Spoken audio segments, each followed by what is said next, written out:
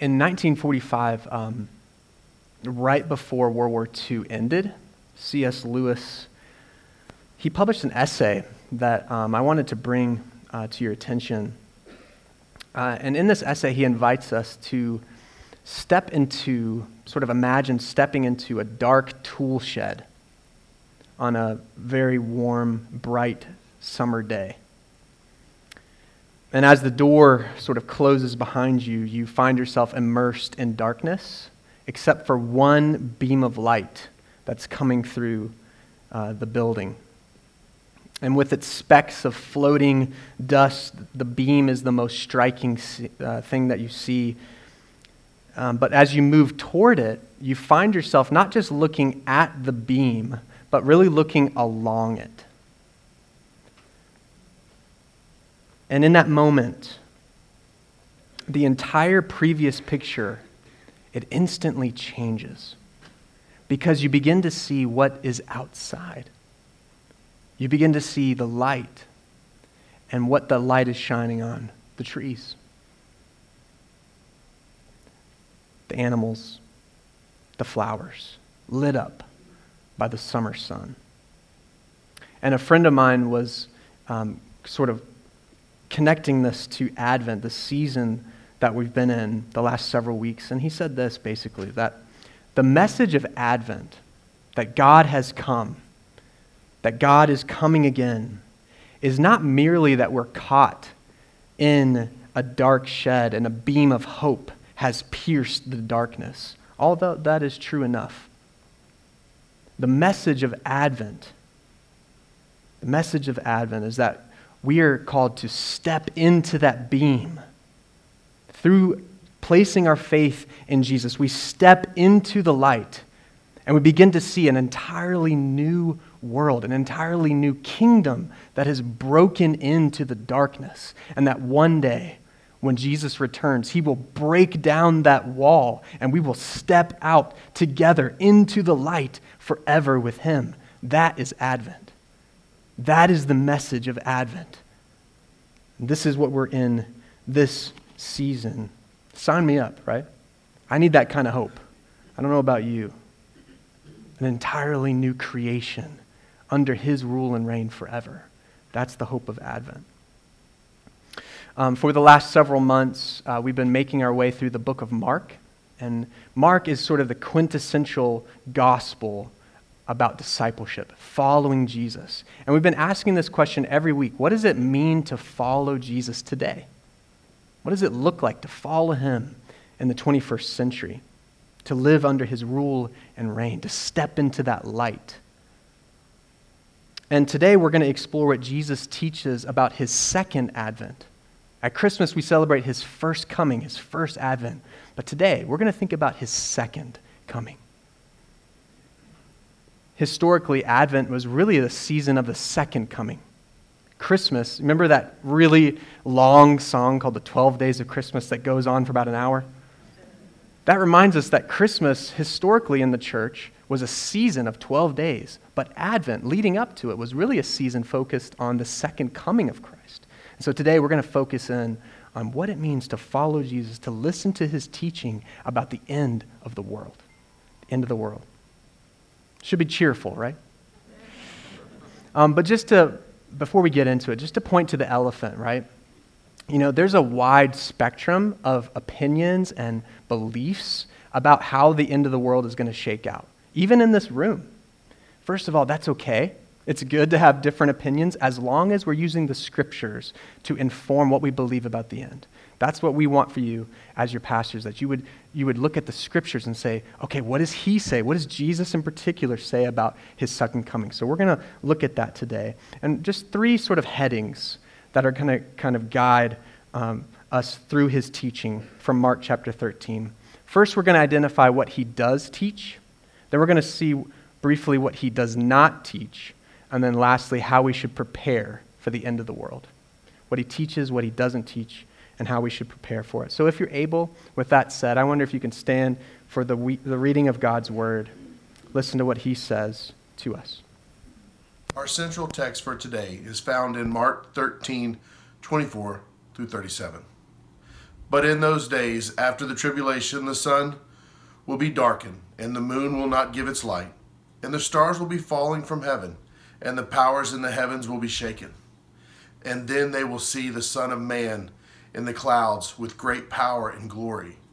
And then he will send out the angels, gather his elect from the four winds, from the ends of the earth to the ends of the heaven.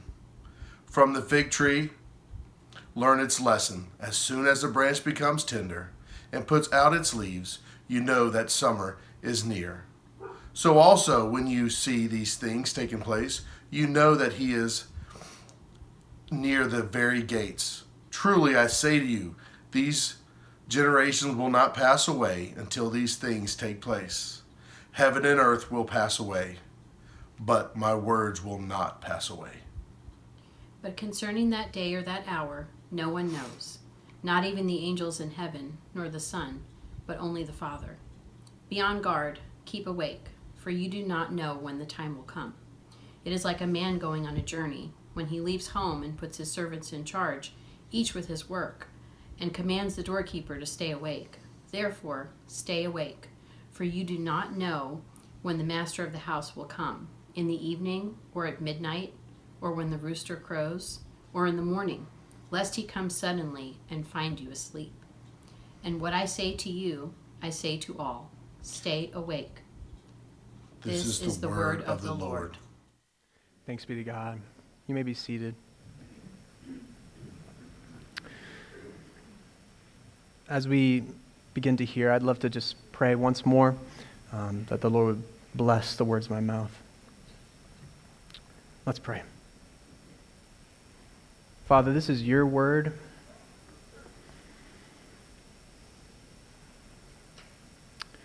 And so, Lord, I pray that by your Spirit, that the words of my mouth and the meditations of all of our hearts would be acceptable to you and pleasing to you, O Lord, our rock and our Redeemer. Amen. So what does he say? What does he teach about the end of the world? Before we hone in on that, I actually wanted to zoom out a little bit. We didn't get to read all of chapter 13, but if you did, you would notice that there's kind of two main sections to it. There's two main sort of points that Jesus is making. He teaches us about the end of the world, as you know, but he also teaches us about the destruction of Jerusalem and the fall of Jerusalem and the destruction of the temple. So those are the two main things that Jesus teaches in chapter 13. And that's really important because I think a lot of confusion about Jesus' teaching about the end of the world is that those two things often get conflated and we get confused. Is he talking about the temple here? Is he talking about the end of the world? And sometimes we conflate those things, we confuse those things, but I think scholars are right to say we need to separate those two things out. And you'll see as we move along. The first thing Jesus teaches about is the end of the world. Let's look at verse 24 again. But in those days, after that tribulation, that's sort of Jesus' key word about the end of the world. He uses that several times. He says this, the sun will be darkened, and the moon will not give its light, and the stars will be falling from heaven, and the powers in the heavens will be shaken, and then they will see the Son of Man coming in clouds with great power and glory. So this is a picture. Jesus is giving us a picture of this sort of cosmic cataclysm. The sun, the moon, the stars falling, everything going dark. And this same language actually appeared hundreds of years earlier in the book of Isaiah in chapter 13 in God's judgment on the people of Babylon. So they had exiled God's people, and so God said, I will judge them for it. And he uses this picture of the sun being darkened, the lights going out. But Jesus here is saying when he comes in final judgment, he's coming to judge the whole world, not just one nation, when he returns. And then in verse 26, we see that he will come on the clouds with great power and glory. And this is almost an exact echo from Daniel chapter 7, where it says that one like the Son of Man will come on the clouds and that he will be given dominion over all the peoples of the earth. And that all the peoples of the earth would serve him. So Jesus is saying, in effect, that he is the one whom the prophets of old foretold, coming from heaven who will come in from heaven in great power and glory. But why? Why is he returning? Yes, he's coming. He's claiming to be divine. He's claiming to be God himself, to return, to judge the world. But why?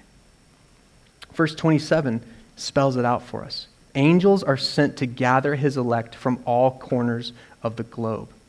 Yes, there will be judgment on those outside of Jesus, those who haven't stepped into the light by faith will be judged. But for those who belong to Jesus, he is saying, I'm coming to gather you from all corners of the earth to spend eternity with him, which will be better than we can possibly imagine.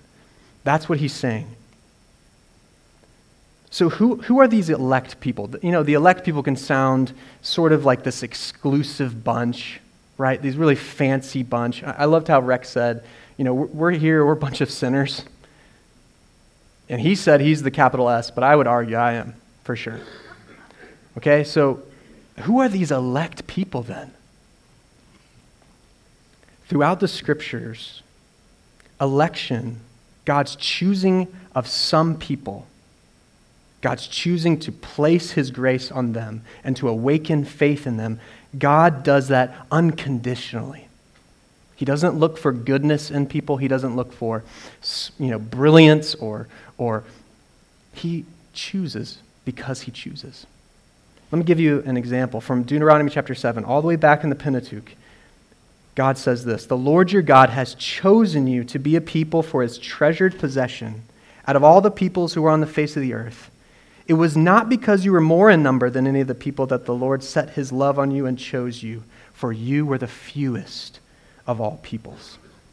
And this sounds like 2 Timothy chapter 1, who has saved us and called us to a holy calling, not according to our works, but according to his own purpose and grace, which was granted to us in Christ Jesus from all eternity. From all eternity, God chooses the least likely people. This is who he's coming back for, the least likely. In other words, the elect are those sinners who have been chosen, and therefore choose to place their faith in the Lamb of God who takes away the sins of the world. The elect person is someone who has turned from their own way to follow Jesus, the conquering King. The elect person is anyone who believes that they need a Savior, or they're doomed to spend eternity in hell. That's the elect person. So what does this mean? It means that no matter how divided and messy the church is at times, and throughout history we know that it has been, and no matter how diverse or widespread we have become, there are Christians literally in every country and every corner of the globe today. No matter how diverse we are or widespread, God's people throughout time and space will converge on a single point, and his name is Jesus. This is what Jesus teaches about his coming. That he will bring us together from all corners of the globe throughout time and space to be with him forever. This is what he's teaching us. Let that sink in. So what is he saying? He's saying that his second advent is going to be quite unlike his first. At Christmas, we remember that Jesus came humbly to earth. He was born in a barn. But when he comes again, he will come in furious, in extravagant majesty and glory. The world didn't recognize him the first time around, but we cannot escape him the second. It says Paul tells us in Philippians 2 that every knee will bow, every tongue will confess that Jesus Christ is Lord when he comes again. So let this shape your eschatology, your view of the end of the world. To remember, it is not primarily about destruction, but about election, about God choosing, refusing to be God without us, right? As Will Willimon said, he refuses to be without us. Let that inform you, that it's not about signs, it's about salvation. Let that inform your view of the end, that he will come again in power to renew all things, to gather his people unto himself. So he starts by talking about the end of the world, but then he shifts gears and he talks about the fall of Jerusalem, the destruction of the temple. And we know this because in verse 30 it says, "Truly I say to you, this generation will not pass away until all these things take place." So he's not talking about the end here, for surely, Peter isn't around anymore. So he's talking about the destruction of the temple, and he uses this analogy in verses 28 and through 31 that like the fig tree, which blossoms were kind of like a sign that summer was near. He's saying the destruction of the temple about 30 years later, about 40 years later, was a sign of the beginning of the end. So fig tree blossoms were a sign that summer was close, but not yet. The destruction of the temple was a sign that the end was near, but not yet.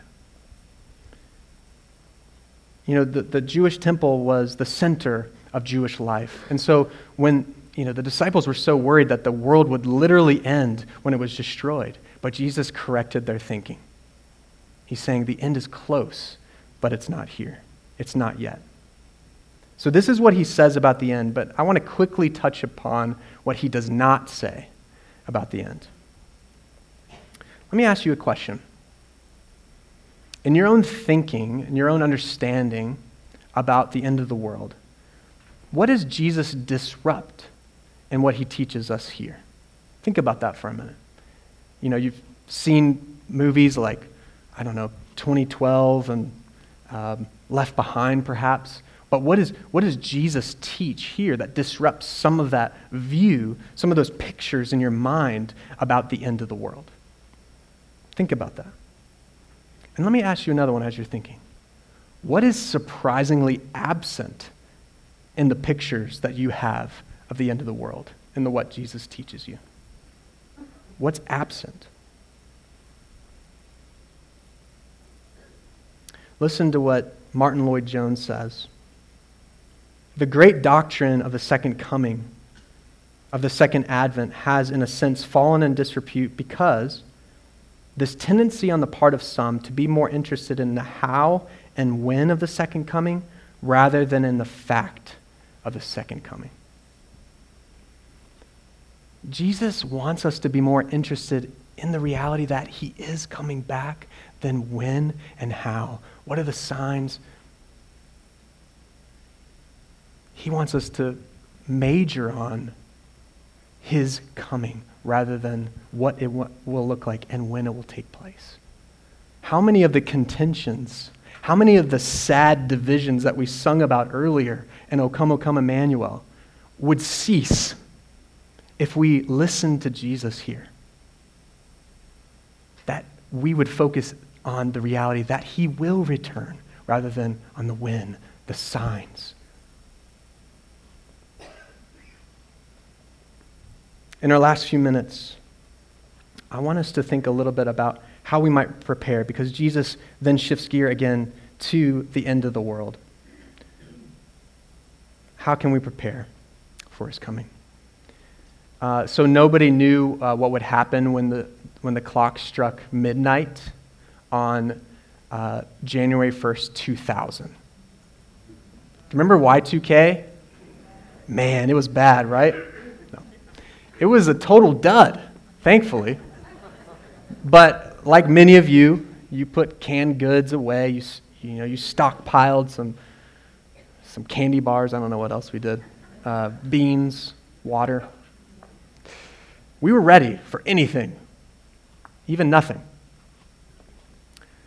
It's good to be prepared. It's good to be prepared. So how does he want us to prepare for the reality that he will return in power and glory? Let's look what he says. Verse 32. But concerning that day or that hour, no one knows, not even the angels in heaven, nor the Son, but only the Father. Be on guard, keep awake, for you do not know when the time will come. It's like a man going on a journey, when he leaves home and puts his servants in charge, each with his work, and commands the doorkeepers to stay awake. Therefore stay awake, For you do not know when the master of the house will come, in the evening or at midnight, or when the rooster crows or in the morning, lest he come suddenly and find you asleep. And what I say to you, I say to all, stay awake. So 4 times at least in this passage, Jesus tells us to stay awake for his coming. But Jesus is not calling us to insomnia, right? Thankfully. So what does this word mean? In the original language, it could also mean to be alert, to keep on guard, to keep watch over something. And right, he uses this parable of the master going away, and he puts doorkeepers in charge to stay awake for their master's return, his imminent coming again. So a couple months ago, my mom, we celebrated her 70th birthday, and we pulled out all the stops. You know, it was a big day. And so we had a bunch of surprises up our sleeves, and my dad, being my dad, he spoiled pretty much all of them. My dad cannot keep a secret. And so she figured out a bunch of stuff that we had planned. She kind of got it out of him. I don't know what happened. Anyway, he's a pastor, so I guess it's good that he's not a good liar. So anyway, because she kept asking him point-blank questions. He's like, I don't know. So she figured out every single surprise except for one. Okay? One surprise, and that was that my brother was going to fly in from San Diego to surprise her for her big day. And so the night before, we were there and we were hanging out. Brother wasn't there yet. And she's like, yeah, this is going to be a cool birthday. This is happening. And we knew that she didn't know. And guess what she did that night? She slept like a baby. She slept great. I knew my brother was coming. She didn't. So I stayed up. I waited for John to get in at midnight so I could let him in the door because there was a surprise. I was awake because I was waiting for him. She was asleep because she thought there were no more surprises. And this is why C.S. Lewis could say, precisely because we cannot predict the moment, we must be ready at all moments. So Jesus is calling us to this perpetual readiness as disciples, as followers of Jesus, because nobody knows. Nobody knows the day or the hour, not even the angels, not even the Son of God himself. Wait, Jesus doesn't know? A lot of scholars, they actually question this part. They're like, hey, Jesus is omniscient. How could he not know something? And I can hear that argument. But if you really take a step back and you look at Mark and kind of the gospel teachings as a whole, something that we see exhibited throughout is Jesus' trust, undying trust in the Father throughout. What does this mean? Not knowing or choosing maybe to not know is what kept him in lockstep with the Father. It kept him trusting the Father. For the sake of relationship with the Father, he chose, perhaps, to not know. And this means that he was awake. Those who are insistent on their own predictions about the future, about when Jesus will come, what will it look like, Jesus is helping us to see that they're actually asleep. There are no more surprises. We don't have to trust the Father. We can sleep. But those who are awake, he's saying doorkeepers, keep watch until their master returns, trusting their Father all the way. We're thinking about this language of being awake. I think many of us have been sleepy. I think I've been sleepy too. And sleepiness doesn't just come from trying to figure it all out. That is one way that we can stay asleep, is trying to have it all figured out, even more than Jesus, apparently. Another way we can be asleep is because life is overwhelming. Like Allison was helping us to to realize that this season is so hard in so many ways. Omicron is here. And where is Jesus anyway? You know, he's been gone a long time, and, you know, we've been living between his advents, right? In this already, but not yet. This is where we are situated as Christians. We live between his advents. He's already come. He already died. He rose again. He sent his Spirit. He gave us his word. He gave us his church. He saved us.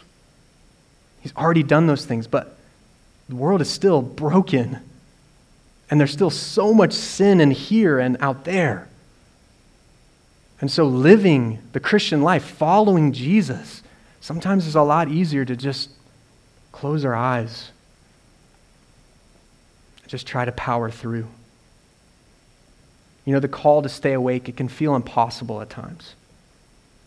But here's the thing. It felt the same way for his first disciples, the ones who saw him face to face.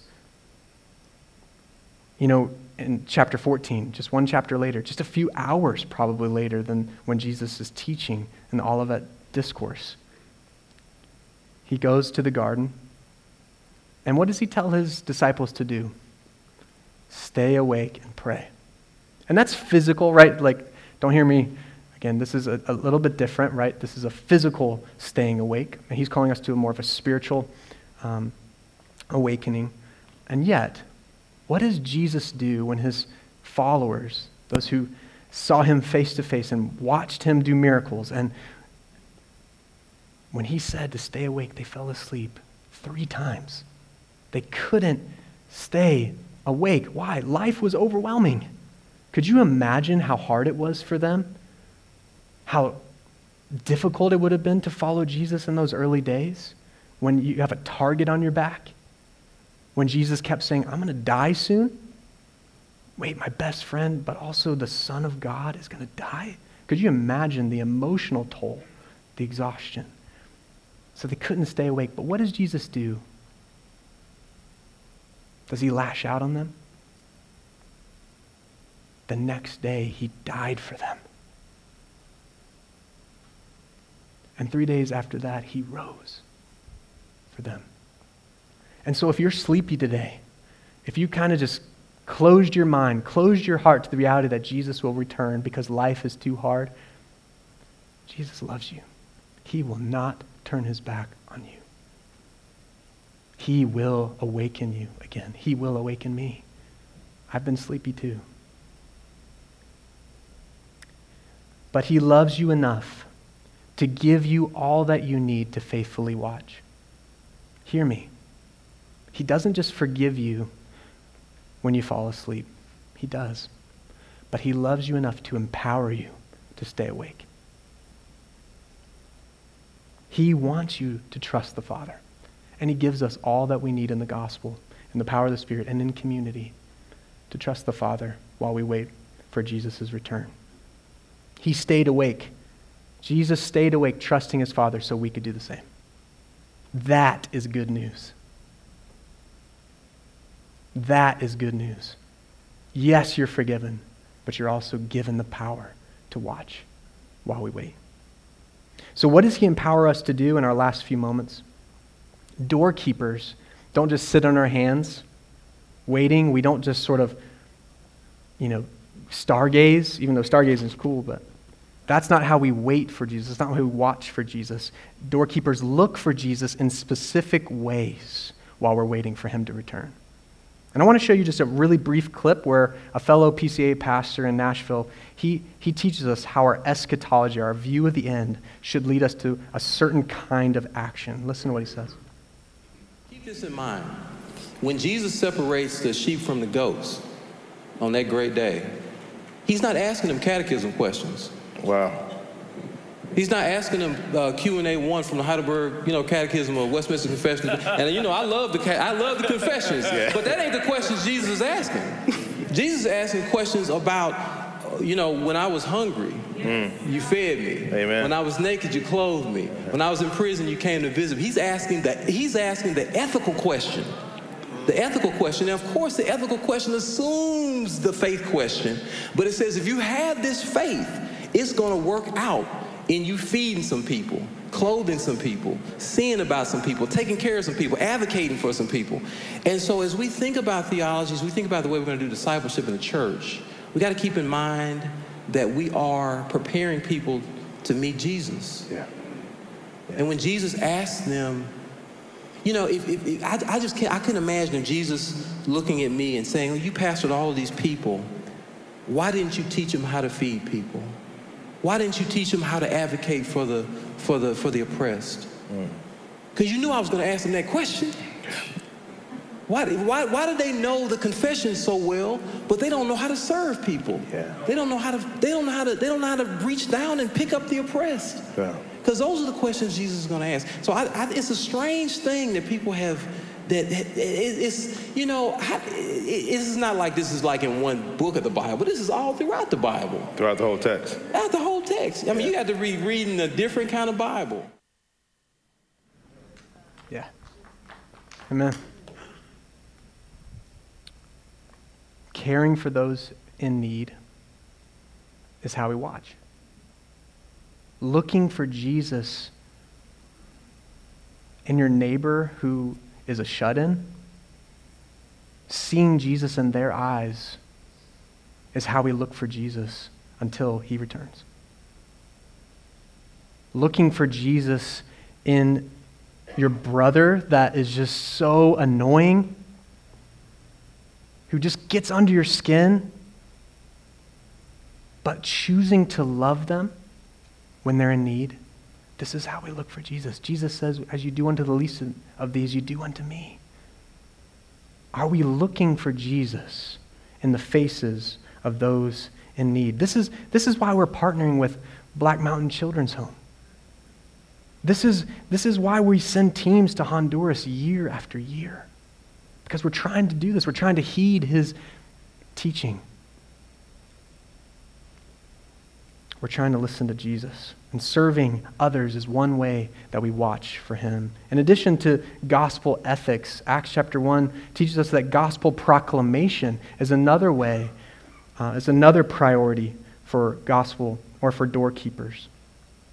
Acts 1, when they had come together, they asked him, Lord, will you at this time restore the kingdom to Israel? He said to them, it is not for you to know times or seasons that the Father has fixed by his own authority. See, he's saying it again. No one knows, but you will receive power when the Holy Spirit has come upon you, and you will be my witnesses in Jerusalem and all Judea and Samaria and to the ends of the earth. Yes, to Hendersonville, to Mills River, to Asheville, and beyond.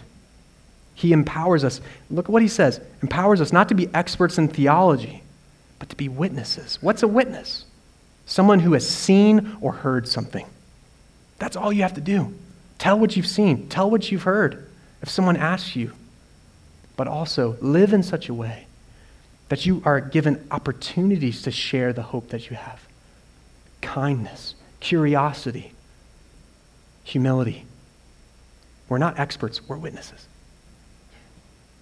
And the Spirit empowers us to that end. Now, one question before we end.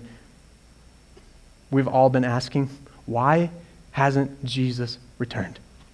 He made it sound like it was going to be a couple weeks at most, you know? You know that God tells us in 2 Peter? He tells us exactly why he hasn't returned. This is so awesome. But do not forget this one thing, dear friends. With the Lord, a day is like 1,000 years, and 1,000 years are like a day. The Lord is not slow in keeping his promise, as some understand slowness. Instead, he is patient with you, not wanting anyone to perish, but everyone to come to repentance. 2,000 years is like a couple days to this God. He's not on our time. His ways are not our ways. But see, he is tarrying out of love. Out of love for that sibling that you've been praying for years. He is tarrying. He wants him or her to come to know him. He is patient. He is tarrying for your mom who just doesn't want anything to do with Jesus because maybe she was so hurt by the church. You know, he's tarrying for her. He's tarrying for your neighbor who's indifferent to Christianity or maybe even hostile. Anybody have those neighbors? You don't have to raise your hand. I have some of them. He's tarrying for them. He's patient. He wants them to come to repentance. He doesn't want them to be separated from him for all eternity. Do you see? Do you realize that he's tarrying for you? Some of you in this room have been coming to church for a long time, but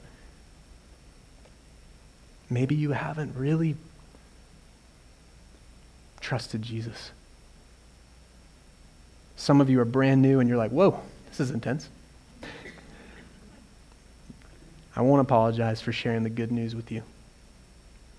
Jesus is better than anything. He's better than $1 million in the bank. He's better than a wonderful portfolio. He's better than kids who are healthy and grandkids that want to come see you. He's better than any other person, and he's better than any other story. Do you see? He's tarrying. He's been tarrying for you. In 1970, my dad was a pagan man.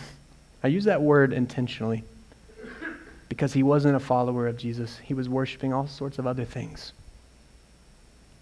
But Jesus chased after him.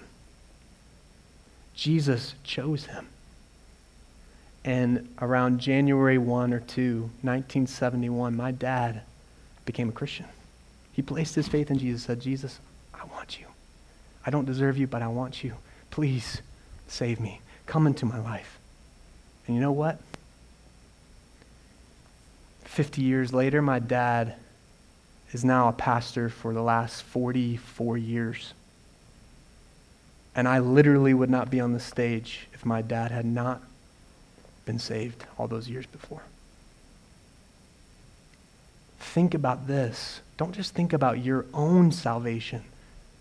Think about who might come through you if you turn to Jesus today. If you turn to Jesus this Christmas, you will receive the greatest gift in the whole world.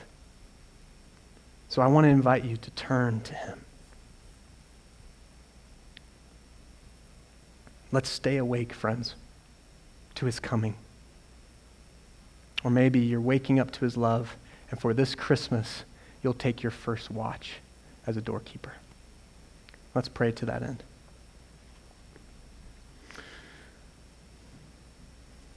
Holy Spirit, come and do a work that I could never do. I can't convince anyone in this room to turn to you. Only you can. It's your choice. And so, Lord, I pray that you would choose, that you would call, that you would save. Lord, many of us are asleep. Many of us are settled for that dark room. We don't want to look at the light. We don't want to see what's beyond it, let alone believe that the Lord, you will come and break down the wall someday when you renew all things. Lord, we're asleep. We often refuse to look for you in the face of other people in need. But Father, Christ has come.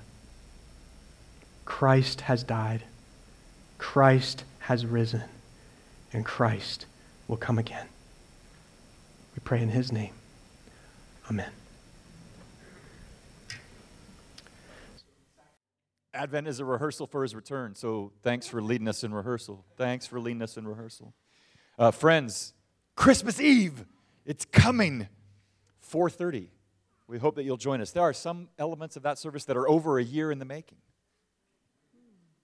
Not to mention the celebration that's 2,000 years in the making, if not before. So we hope that you'll join us on 4:30. Kids, you're going to love it. Meanwhile, if you'll join us out in the gallery in a moment, there'll be a little brass ensemble work too you might enjoy also. So, go with this word of benediction. Now to him who is able to keep you from stumbling and to present you blameless before the presence of his glory with great joy, to the only God, our Savior, through Jesus Christ our Lord, be glory majesty, dominion, and authority before all time, and now, and forever. And all God's people said, Amen. Go in peace.